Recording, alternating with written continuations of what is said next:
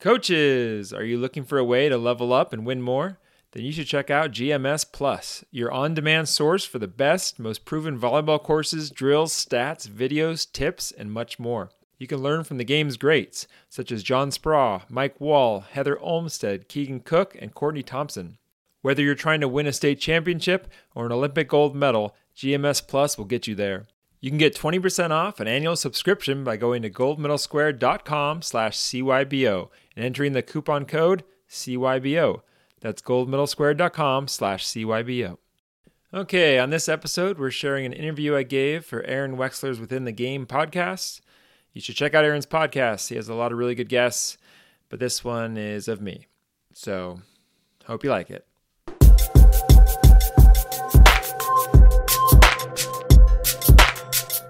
All right, I'm here with the one and only Billy Allen. Billy, thanks so much for being here. Aaron, thanks for having me. I hope this goes well. Billy, you're a two-time AVP Tour champion. You're an author of 3 books. You're a podcast co-host of Coach Your Brains Out. And you're a husband and father, and your Instagram is @BillyCatchAllen. Again, Billy, thanks so much for being here, bro. Yeah, when you put that all together, it actually sounds pretty good. For sure. So, Billy, let's just jump right into it. What does living an inspired life mean to you? Inspired life, I would say it's spending your day doing what's meaningful to you. I think, cutting out maybe some of the clutter and some of the maybe expectations of what society or people tell you to do, and just really diving into what you want to be doing. And I think that's, different for everybody. For me, that's not like a leisure thing where you're kind of just hanging out. It's really challenging yourself and improving at, what's important to you. Yeah, no, I love that so much. I and just watching you and competing against you over the years, you've always had this kind of way to just do you. I think that's part of, staying inspired too. Would you agree with that? Yeah, for sure. I think, it's easy once you have an identity to it's a lot easier to be, if you're clear on who you are and your values, to be that, right. And to be consistent and, stand out a little bit. And I don't know, for whatever reason, I've not given in that much to peer pressure. So I think it's been a lot easier to be, do what's important to me and have my own values when other people might say it's a waste of time, or, why don't you do this? It's just been part of who I am, and I've embraced it. Yeah, no, that's great. I want to jump right into mindset because, mindset is a big part of this project. This project is about tools for inspired living. And, before the show, I was telling you this is supposed to be or kind of geared towards the youth athlete, but it's kind of evolved into anyone who resonates with that message, really. Could you talk about mindset in terms of champion mindset, since you're a champion? What does champion mindset mean to you?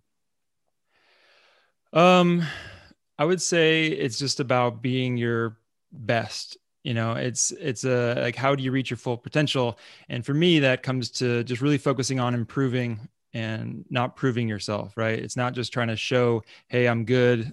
It's taking risks and looking bad and just really focusing on just growth. And, for me, that's not a steady line. If you can tell from, you said I had 2 AVP wins, and that's over a very, very, very long career. But I think, every year I get better, and that's what's important to me. Yeah, no, I love that mindset of just constant improvement.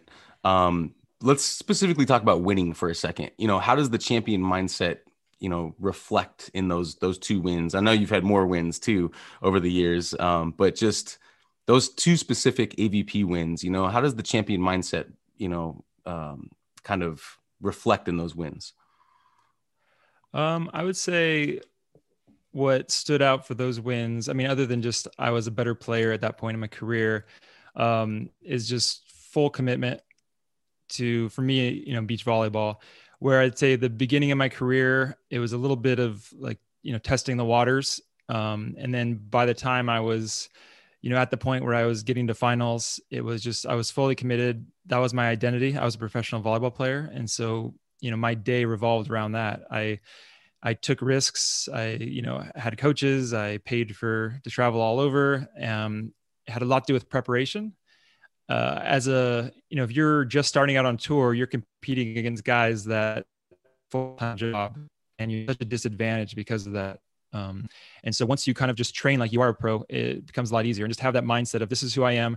This is what it's going to take to be my best and be fully committed. So like, going into those tournaments, you've learned a lot more from experience, but at the same time, you're committed to doing all the little things, like you're, preparing, you're scouting, you've, practiced hard, you're in shape, like just all that stuff. I would just say is just full commitment to the task.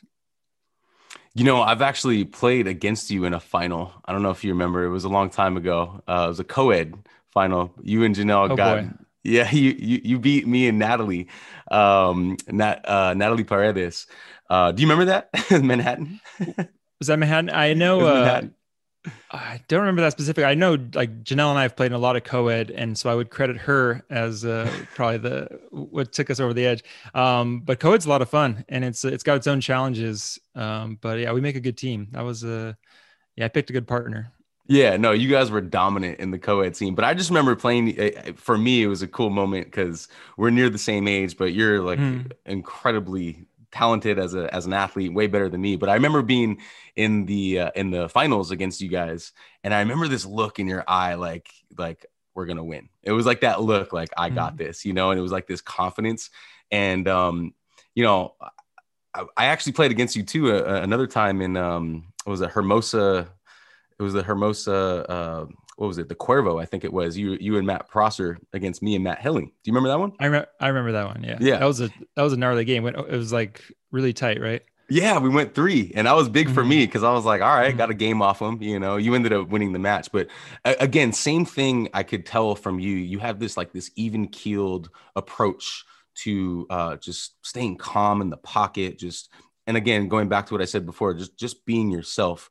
Could you kind of tie all those things into that champion mindset that we're talking about? Yeah.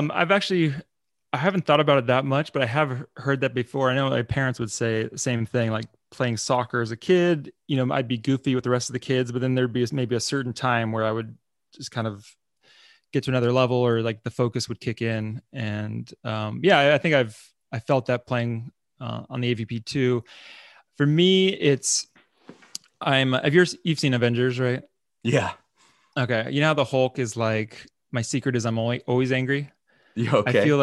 feel like I'm always nervous, and so I'm just used to it by now. So, in those matches, I'm just like, I don't feel like I don't feel like I come in with this so much confidence that I'm going to beat you or that kind of thing.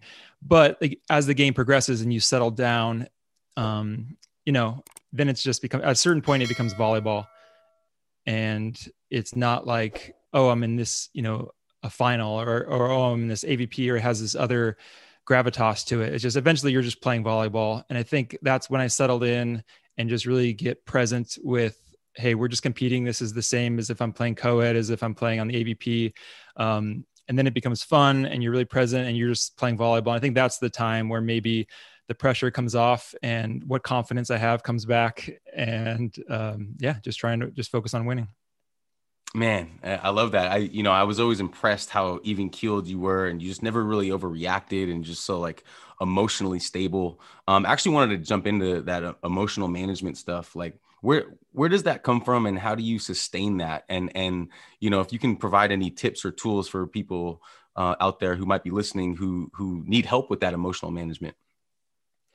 Sure. I'm sure a big part of it is personality, right? Like if I was Casey Patterson, I'm sure it'd be a lot different. But this is just who I am. So I'm sure a big part of it is personality, but I will say that, I mean, emotional management is a skill that you for sure can develop. And for me, being consistent was a value that I had, that I've seen, the players I emulated were like that. And they weren't super hot and cold. And so I saw it as something to strive for. And so I think both personality and like a skill to work on, that's the kind of player I wanted to be. I would say maybe some things that help are really focusing on what you can control. And, there are so many elements, especially on the beach, when they have, obviously the heat and the wind and a lot of other factors that go into it that are just so outside your control. And if you get caught up in the emotions of that's such wasted energy, because one, both sides of the court have to deal with it. But then two, it doesn't help you. And so it's just really focusing on what you can control, what really matters. And another thing is, I would say, in beach volleyball, it's you and a partner. And so it's a very small squad you have to really focus on. And so anything outside of that zone, outside of the court, outside of connecting with my partner is kind of irrelevant, right? The crowd, the tournament, all that kind of stuff. And so you could be getting heckled. You could be having all kinds of triggers that might want to spark emotion. But again, it's just like, how is that serving you? And, some players get really like feed off of that. For me, it's always been just like focus on my task, focus on my partner. Like we're in this together. Let's just grind, and not so much the highs and lows of all those external things outside of my control. Yeah, I love that. It reminds me of like just staying unconditional, right? Where the conditions don't really matter. You're just doing yourself, you're just being yourself. I love that. And can you talk a little bit about self-talk?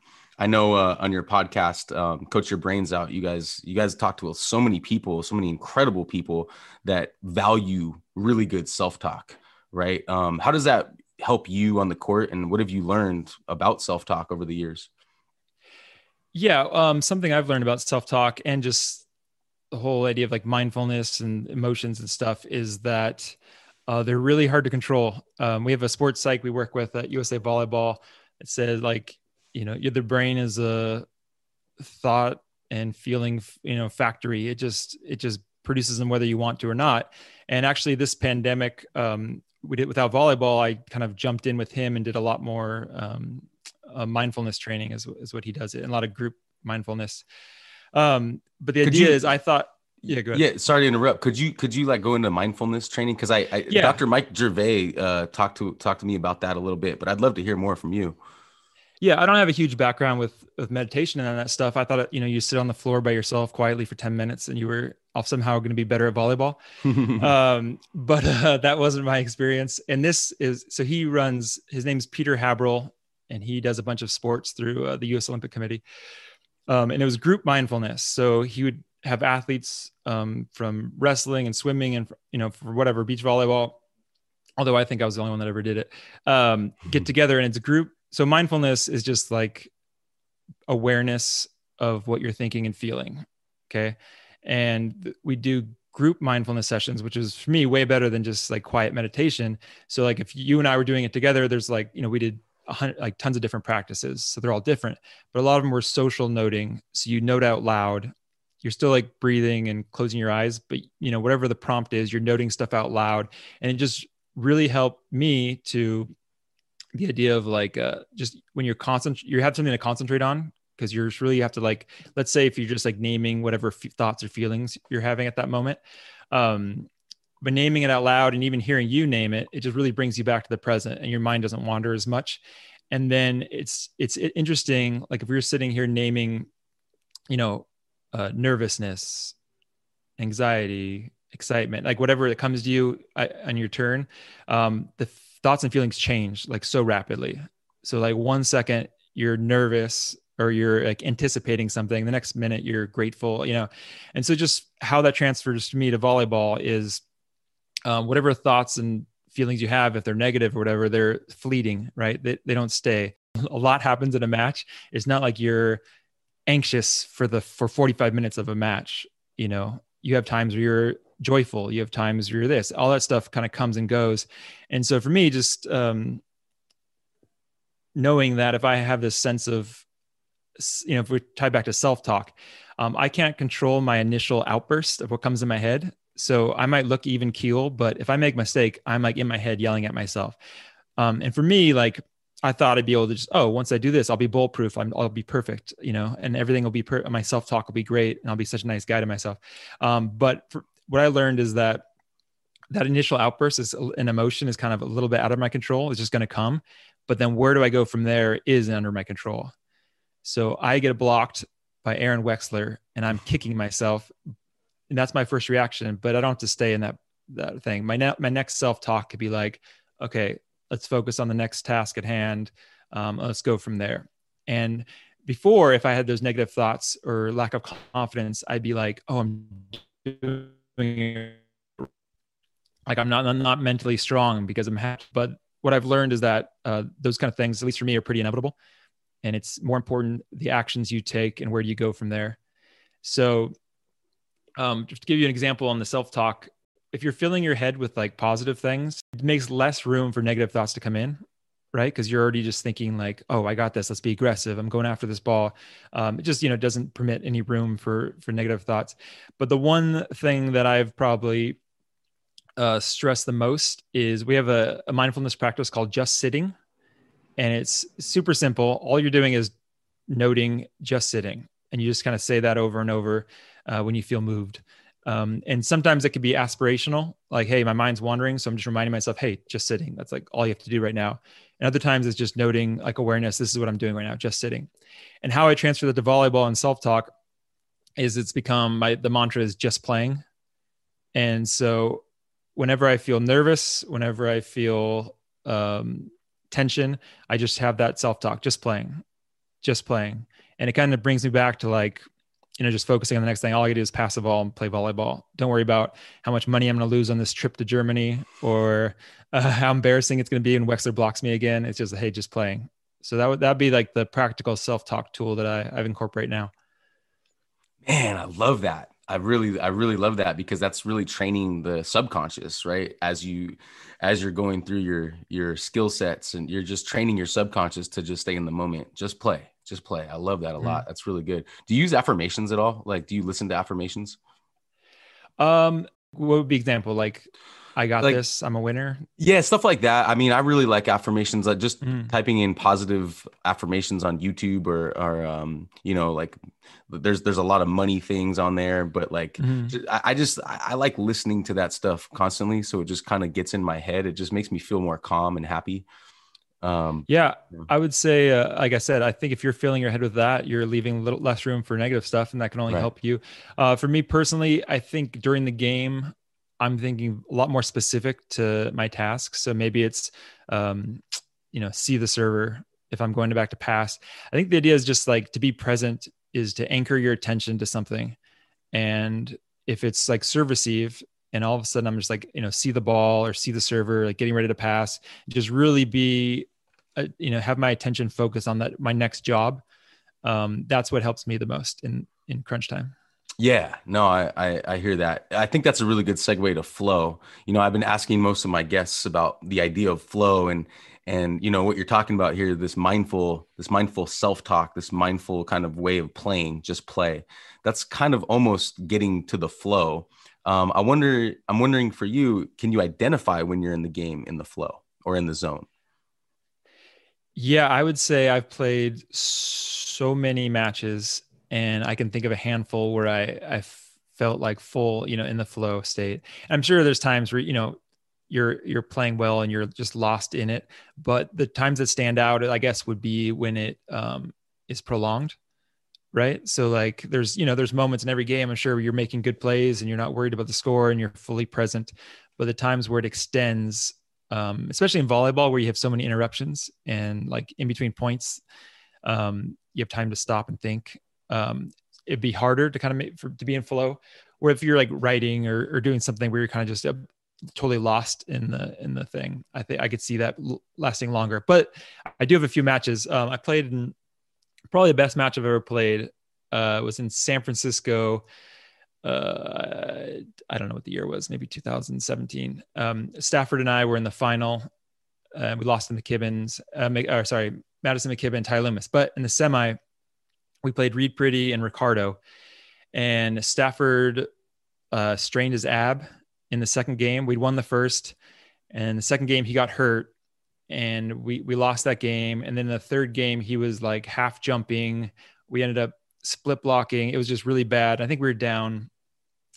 We were down big. I know at the end it was like 14-9 or something. Back when they did the free score. Mm-hmm.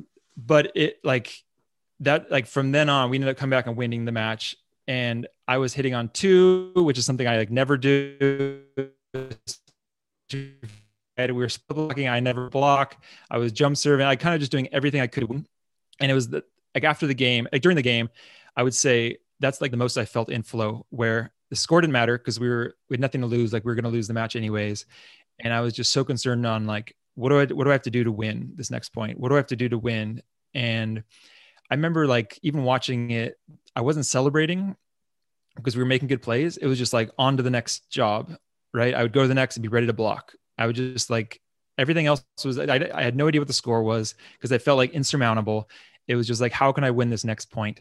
And that's what I felt like the most lost in a game. And I remember when the game ended, I was like shaking still, like when I was like hugging my wife and going back to the players tent, and this feeling of like, just playing at a level that I hadn't, maybe played before for that long of a time. And I think for me, flow just comes with being present, and anything that robs your attention away from the present, whether that's, expectations, the crowd, worry, thoughts about winning, like it could be good things too, right? Like you're like, hey, we're about to win this tournament. Like, I think that just takes you out of that present moment, and that takes you away from flow, and how you play your best. Wow. Can you practice being in the flow, or does it just kind of come? Yeah, I wonder if it's one of those things where if the harder you grasp for it, the less you can reach it. But I would say, I mean, like flow specifically, but I would say that you can practice being present for sure. Right. And I think that's maybe, what leads to it. And I think in games, you have those moments where like, it's the end of the game and you're like, shoot, if we know all you do is sight out here and we'll win, and then everybody will love me and I'll be so good and stuff like that. And you just got to like squash those feelings and be like, no, don't get ahead of yourself. Like, go back to the moment. I think if you can, that's something you can actually practice, and practice a lot. So much in practice, we're focused on technique and getting better at certain skills, but I think just as much time should be contributed, if not more, especially leading up to tournaments, of just being in that, we call it like the trusting mindset rather than the training mindset, where you're like going through the mental stuff of what you're going to be doing in a game. And in the training mindset, you're like developing new skills, right? And trying new things and letting skills in. And the trusting mindset is you're letting skills out and you're actually just like playing with what you have. And so during practice, if I find myself worried about technique or form, it's like, hey, that's not the time for this. That was the beginning of practice. Now it's just like, how do I win this point? How do I stay present? And just really, focus on keeping your mind in that competing mode. And I think that'll help transfer to tournaments, because if you're always just training, like practice is practice, all of a sudden you have to turn it on in games. But if you're really practicing that, that trusting mindset during practice, then you've been preparing the right way. Man, I love that. I think that trusting mindset is a huge part of champion mindset, right? Mm-hmm. I mean, because I think that's just something that not a lot of people have, but a lot of champions kind of innately have that. But I totally think it's something that you can develop, right? Would you agree? Oh, for sure. I think you get better at what you spend your time doing. And yeah, if you spend your time, if you want to call it the championship mindset in practice, like that's how you develop it. Yeah. And for me, again, it's not like, I don't want to be in the Manhattan Open final worried about my platform. Right. I want to be, just trusting that I have the skills and just to let them out and be an athlete and play my best. I love it. Billy, I want to transition to talk about your podcast, Coach Your Brains Out. And, a big part of your podcast you with John Mayer and Nils and Andrew Fuller, right? Mm-hmm, mm-hmm. Yeah. So you guys have really inspired me when it comes to my podcast. I was hoping you could just kind of talk about anything that comes to mind when it comes to like learning lessons that you may have maybe grasp from your memory right now. Like, and before you answer, anyone listening out there, to do a podcast, number one, it's a lot of work, but number two, it like opens up your world of curiosity and imagination when you get to talk to so many incredible people and you learn a lot. And I want to get into that right now. What lessons come up for you for the podcast? Yeah, when we started a volleyball coaching podcast, I thought it would be a lot of like X's and O's and, hey, here's how you do a serving drill and stuff like that. But I would say some of the big refrains that almost everybody talks about would be culture and relationships. And I think that can be, whether you're a coach or not, that can be applied to so many things. On the culture side, it just seems like when you're clear about your mission and you have everybody on board, it just becomes like such a more productive environment. And it seems like the coaches that have a really strong, clear picture of their culture, I think just all your decisions get easier, right? From the macro level decisions on who do we hire to like, oh, how do we take care of our equipment? Like everything just becomes way easier when you have a strong culture that's defined, and the players, the coaching staff, everybody's just really on board with that, and everybody's, rowing in the same direction. And I think, I mean, if the coaches we talk to too, it's not like it's a static thing, like, oh, this is my culture, and then like, let's go from there. It changes every year. You're always growing and adapting. But at the macro level, they're really clear on who they want to be and their team's values. And that kind of like leads the ship. So cool, man. It's funny because I wrote down 3 things that I learned from listening to your podcast, and they were very close to what you said. For me, it was curiosity, increasing curiosity, right? Tools and relationships. So, but I love what you said about culture, because culture is everything, right? You like, even the culture that I'm setting up here on this podcast, it's it's a culture of exploration and curiosity, and inspiration. There's 2 podcast episodes from your podcast that stuck out to me, and I was wondering if you could maybe talk about those. The one that I really liked, and I actually listened to twice, was the resiliency one with Trevor Reagan. You remember that one? Yeah. Man, like that was so cool. He talks about learning and then like zooming, framing, and maintaining growth mindset. Could you expand on any of that stuff? Yeah. And resiliency for me is like one of my core values too. And not because like I'm good at it, but just because I think it's so important. And, there's a couple of things that working with our sports psych, Peter, it's like, hey, it all comes back to your values and what's important to you. And that's kind of what you rely on. And you look at everything through that lens. Like in this practice, am I being resilient? Right. Or am I like, whining or something? Or if, we just had this loss, like, am I being resilient? Am I going back after it? My thoughts on resiliency is we also had a skater, Paul Rodriguez, on, and his line that stuck with me was, it's all about the bounce back. And just that idea, like, you're going to fail so much. I mean, unless you're, Phil Dalhausser, you're not winning like every tournament. and obviously he isn't either. So like so much of it is setbacks and frustrations, and you lose partners, and, all these things happen, you get injured, but it's all about like just being resilient and going back after it and just continuing to push forward. And again, I think the best players are the ones that just recover fast, and they don't, like, there were so many better players than me in college that went out to play beach. I think I just like outlasted them and stuck with it longer. So yeah, sure. No, I think resilience is huge, especially like for younger players, when you don't have the consistency yet. Like, just keep getting out there, keep playing tournaments, and keep improving. Yeah, no, I love that. I mean, being resilient, I think, goes back to champion mindset, right? Like, you don't let anything derail you, you're focused on your path. I was hoping you could maybe get into a little bit more of that idea of framing. I just really liked how Trevor talked about that, because, framing is everything, specifically for champions, right? We just frame things that kind of help us, right? Could you talk about that? Yeah, remind me. I don't remember that. Well, framing specifically. Yeah, the way he was talking about it was like, you just frame things that happen in your life. Okay, so let's say someone cuts you off in traffic. Well, maybe, instead of getting pissed off, well, maybe that actually benefits you, because you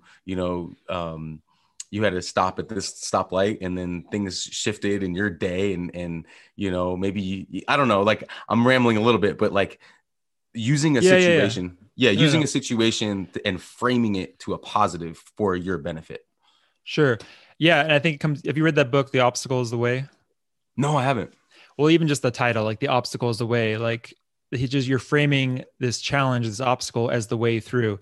And to give you a picture of what that looks like, let's say you have, let's say there's a gap or a hole in the road, and you also have this like giant boulder in front of you. And it's like, dude, I have all these obstacles. But then, like, if you get the boulder into the hole, that kind of like becomes the path across, because it like, creates a bridge. Right. But yeah, just the idea of like framing these challenges as actually opportunities to get better. And it could be something as small as, hey, like we have, I remember the USA national team was talking about this, that one of their code, like keywords was adversity and embracing adversity. Right. And so like, because they're like, their showers didn't have any hot water at whatever tournament they're at, or whatever their ride to the hotel was, way longer than they thought. They were just like saying adversity, this is going to make us stronger because we could take that stuff. Cool. For me, I think, yeah, like there's always an opportunity, and you don't know what's going to happen in the future. Right. So you get dumped by a partner, and you can either frame that as like, oh, I suck, he doesn't think I'm very good. I don't have a partner now. I don't have any points. I'm like out of the main draw. Or you look at, hey, like this is opening the door for my next partner. Like we're going to create something great. And I have a fresh start. And so, yeah, for sure. It's how you frame stuff. And I also think for me, gratitude becomes a key component to that. Like, so we travel for the FIVB, like all around the world. And when you're in it, it's like, you're so focused on all the little inconveniences, right? Like, oh, we have like a layover here. Like, oh, I'm stuck, doing this. But from the outside, you have to remember perspective wise and how you frame it. There are so many volleyball players that want to be doing what you're doing. Mm-hmm. And only a certain amount of players are able to travel. And so when you're complaining that you have to go all the way to China for a tournament, when there's like literally thousands of volleyball players that would love to pay money to go to China to play beach volleyball, it just becomes silly when you look at it like that. And you just really have to be grateful. And so for me, framing stuff, that like, hey, like step back, what I'm doing is really cool and it is a gift. And whatever small inconvenience I find in the big picture is like just so trivial, and I should be grateful. I was in New York for an AVP, and I got there like early, and I'm thinking like, oh man, like New York hotels are so expensive and blah, blah, blah. And I went down to the site to practice like before the qualifier started, and the guys are still, the workers are still building the stadium. And there's like dozens of people sweating in the sun, like setting up these viewing stands that people are going to pay money to come like watch us play. And it just gave me so much perspective, and just be grateful, like how much work it goes in that I don't even know about to make what I do possible. And yeah, I think that was just a way to frame it and just be grateful. Man, that's so great to hear from you. Like going back to like my podcast and what I've been learning, and like a recurring theme is that gratitude, right? Like people who live their versions of an inspired life, whatever that may mean to them. That gratitude is like the number one thing, man. Like if you just have that, like just intrinsically, it's just part of who you are. I mean, just things open up, and you can frame things however you want, I feel like. Yeah, that's great, Billy. There was another episode I wanted to mention, the Chop Wood Carry Water episode with Joshua Medcalf. The main message on that one was surrendering the outcome. And I think that ties back into what we've been talking about, this champion mindset, the staying in the present. Yes, we want to win, we're focused on winning, but at the same time, we surrender to the outcome. Could you expand on that a little? Yeah, I would say the outcome, especially in sports, is out of your control. Right. Like I could play my best and we just play a team that's better, or a team that gets breaks, or like what, I mean, you can influence the outcome, but it's at the end of the day, you can't control like, hey, I tried super hard, so we won the tournament. Like that's out of your control. What you can control is, I would say, two things, your process and your character. And I think the character kind of feeds into the process, right? Like if, as a person, like I value, grit and hard work, right? That's going to affect my process. And I'm going to like, be practicing and training and lifting when I don't want to, when I'm sore, when I have, something. And I think surrender the outcome, like, hey, like it's out of my hands. And I just dive into the process of preparing and getting better and growing. And it really frees you to compete at your best, because again, it's out of your hands. You've already surrendered the outcome. All you can do is just give it your all and be satisfied with that and play without regrets. Man, I love that. I think that's champion mindset right there. I think that's all this stuff has been champion mindset. Let's move on. Let's talk a little bit about writing. Let's talk about your books. There's one of them right there. Coach Your Brains Out. I'm going to hold this up right here because this is a great book. And before the show, we were talking about this book as a really great tool for anyone in leadership, specifically coaching sports, but really it's a good tool for leadership. Could you talk a little bit about your process writing this book, where the inspiration came from, and yeah, anything else that comes to mind? Yeah, well, it's nice to hear you say that, because one of the books that John and I look to a lot is called Heads Up Baseball, and it's not a volleyball book, right? But it's probably the best like sports specific book that I've read. And so we wanted our book and our podcast to be the same way, where maybe it uses volleyball as a metaphor, and maybe some of the specifics are volleyball, but it could be used and taken for for different things, parenting, for sports, for all that stuff. As far as how the book came out, we've been doing the podcast for a few years. And like you said, you just, if you have this treasure trove of lessons that you've learned, and you're like, hey, we got to, like, for our own benefit as well as for others, like, write some of this stuff down. Mm-hmm. And John and I were on a trip up to San Luis Obispo to visit our friend Brady. And I kind of, on the car ride over with Janelle, I wrote down like an outline, and just basically like kind of how the chapters ended up coming. Like, hey, we have an introduction, then we talk about, mindset, feedback, practice, competition, game, like all like things that ended up being the chapters. And then I said, hey, John, this is the outline. Would you want to, like, dive into this and do a book?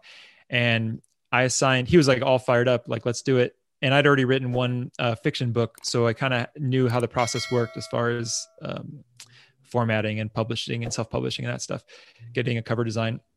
And basically I gave John all the hard chapters and I wrote all the easy chapters. and then we just had a Google Doc where we kept like giving notes and swapping back and forth. And like, I'd rework his stuff and he'd change all my mistakes and stuff like that. Oh, it's awesome. My main takeaways, and shout out to John Mayer. I just recently had him on the podcast as well. My main takeaways from the book, I love how you talk about, identifying coaching philosophy. I love how you talk about teaching in keys. That's what I do. I come up with keywords, but those keys are so important, I feel like, for learning. And then leadership, and then I love how you say giving rather than taking control. Could you talk about that for a second? For any coaches listening, I feel like a lot of coaches love that control, right? This is my program. This is my team. This is what's, I used to be kind of like that as a coach, but I love the giving as opposed to that taking control. Talk about that for a second. As a coach, I think it's hard to remember sometimes that it's not all about you, right? You're making so many decisions and so much falls on you as far as responsibility, but really it's, it depends on the level, I'm sure, a little bit, but it's about the players and their experience and them getting better and stuff like that. And what we've learned is, just like you said, talking about relationships too, is that when players are involved in their growth and they have autonomy over certain things, like as humans, we crave autonomy. When they're involved, like they are willing to do so much more. Because it's not like you as this general dictating to your pawns, hey, do this.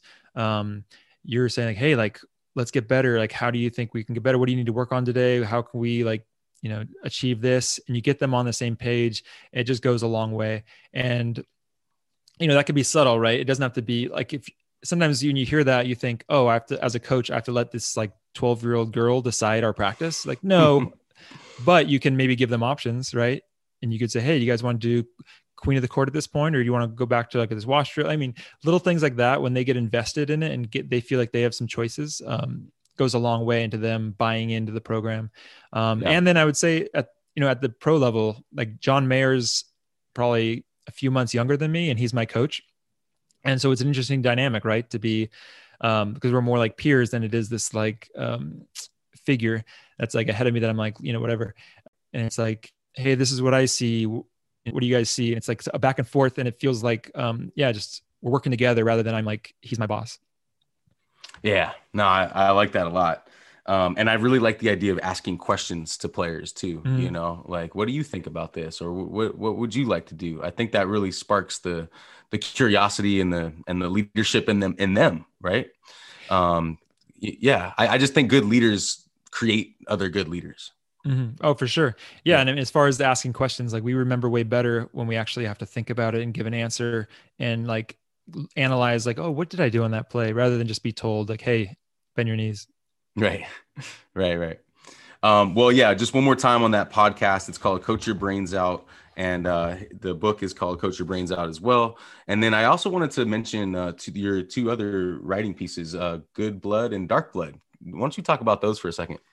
Yeah. So a passion of mine has always been storytelling. Grew up, I had a comic book company I ran with my brothers and a cousin. And then in college, I made a feature length action movie with the Northridge men's volleyball team and a couple other sports teams. And after college, I did I was part of a site called Kinda Good, where we made Danny Kinda videos. That's right. So I've always been involved creatively in that kind of stuff. And then books are just way better because it's all up to you. I don't need to like bug my friends into showing up on set or doing stuff, right? I can just sit in my room and write myself. So anyways, I wrote 2 fiction books. The second one, Dark Blood, just came out this past December, and they're fantasy adventures. They have nothing to do with volleyball. Well, there's some motor learning stuff in there, but it's hidden behind a bunch of swords and stuff. But yeah, they're fun. And if you want a good story, I'd recommend checking them out. Yeah, that's so cool. How can we find those books? Are they on Amazon or? Yeah, they're on Amazon. That's the easiest way to get them. Just search Billy Allen or Good Blood, Dark Blood. I have a website called billycatchallen.com that has, I guess, more information too. Cool. I'll link all that stuff on this. In terms of writing, Billy, like, could you give any tips to anyone out there, including myself, who's a aspiring author, but maybe is struggling with the writing process? Because, man, I'll tell you, I give it up for writers and authors. This is not an easy process, I would just say, know that it's not easy for anybody, right? So it's not like the guy's written 10 books and all of a sudden he just like sits down and like crushes it, right? Yeah, it's a struggle for everybody, and you just keep revising and keep working on it. I'd say some things that might help is your first draft doesn't have to be perfect. And so maybe just free yourself up and lower the standards and allow yourself to write bad at first, because there's going to be, some good nuggets in there that come out. And what's nice about it, especially if you don't have deadlines, is it's almost like playing a volleyball tournament where you pick the date. You can practice as long as you want, kind of thing. Eventually you're gonna have to play the tournament, but you can keep revising and working. And I think if you just like plug away, that's how it gets better. And it's really inspiring to be like, hey, I worked on this, an hour a morning, and all of a sudden at the end of the year, I have this, 450 page book that I've done a couple of drafts of, and it adds up. You're just, pounding at the stone, and eventually it cracks. Yeah. No, that's great. Last couple of questions I have for you, Billy. Just talk a little bit about legacy and fulfillment.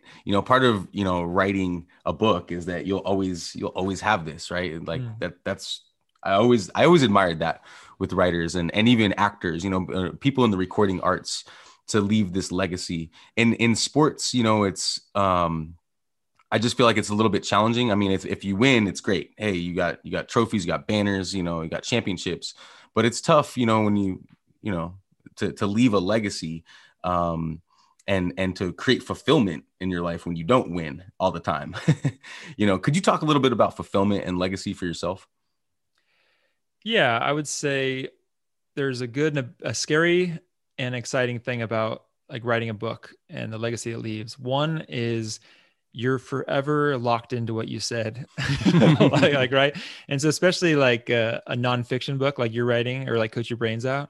It's like, I'm sure we got stuff wrong. I'm sure stuff changes. I'm sure if we wrote the book 5 years later, we would have been like, I would have like added this. And so as far as that, like some of it's scary, but at some point, you just have to do the best you can at the moment. Though is that it's through the book. Like we've touched so many more people than I ever would have thought. We get emails, especially John, because he's more plugged into the coaching world. We get emails from coaches that have read the book or that love it or that learn one thing from the podcast all the time. And it's just really inspiring that the work you're doing isn't in this vacuum, but it's escaping out and leaking into the wider world, and maybe, making somebody or some team somewhere just that much better. And that's really cool. Yeah, no, that's really cool. Billy, wow, this was a lot of fun. I'm so glad we got to do this. Kind of a cool full circle moment too, for me, you know, just growing up, kind of watching you play and playing against you, and you know, Santa Monica Pier stuff and matzo ball stuff. But I just really appreciate you coming on and spending some time and sharing some of your mindset with me and my audience. Thank you very much. No, Aaron, thanks for what you do. It's really cool that, we're both pursuing the similar things with the podcast and the book writing, and best of luck with the book. And I hope you get your message out, and I hope you just, keep getting better and inspiring people. Cool, man. Thank you so much. Before we sign off, just tell people how they can find you and again, where they can get books and podcasts and all that stuff. Yeah, I have a website again called Billy Ketch Allen. It's my middle name. It's Ketch. And then that's my tag for Instagram and stuff like that. I don't post a lot on Instagram and Twitter, but you can reach out for sure. And then, check out a book on Amazon if you're interested in the fantasy stuff, or for sure Coach Your Brains Out. That sells way more copies than my my fantasy stuff. I'd love to hear from you. And if you're ever out at an AVP event, come say hi. Awesome. Billy Allen, you're the man. Appreciate you, bro. Let's do a part 2 sometime too. Cool. Thanks, Aaron.